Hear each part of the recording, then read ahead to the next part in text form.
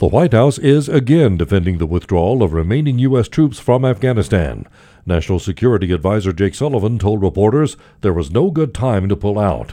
When you conclude 20 years of military action in a civil war in another country with the impacts of 20 years of decisions that have piled up, you have to make a lot of hard calls, none with clean outcomes. He acknowledged the ongoing chaos and praised the U.S. military for securing the airport in Kabul.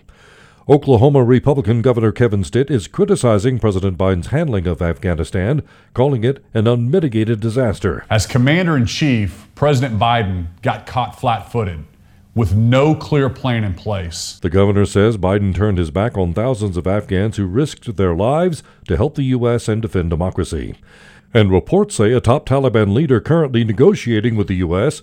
was freed from Guantanamo Bay by former President Obama. That's Politics. Philip Nash, NBC News Radio.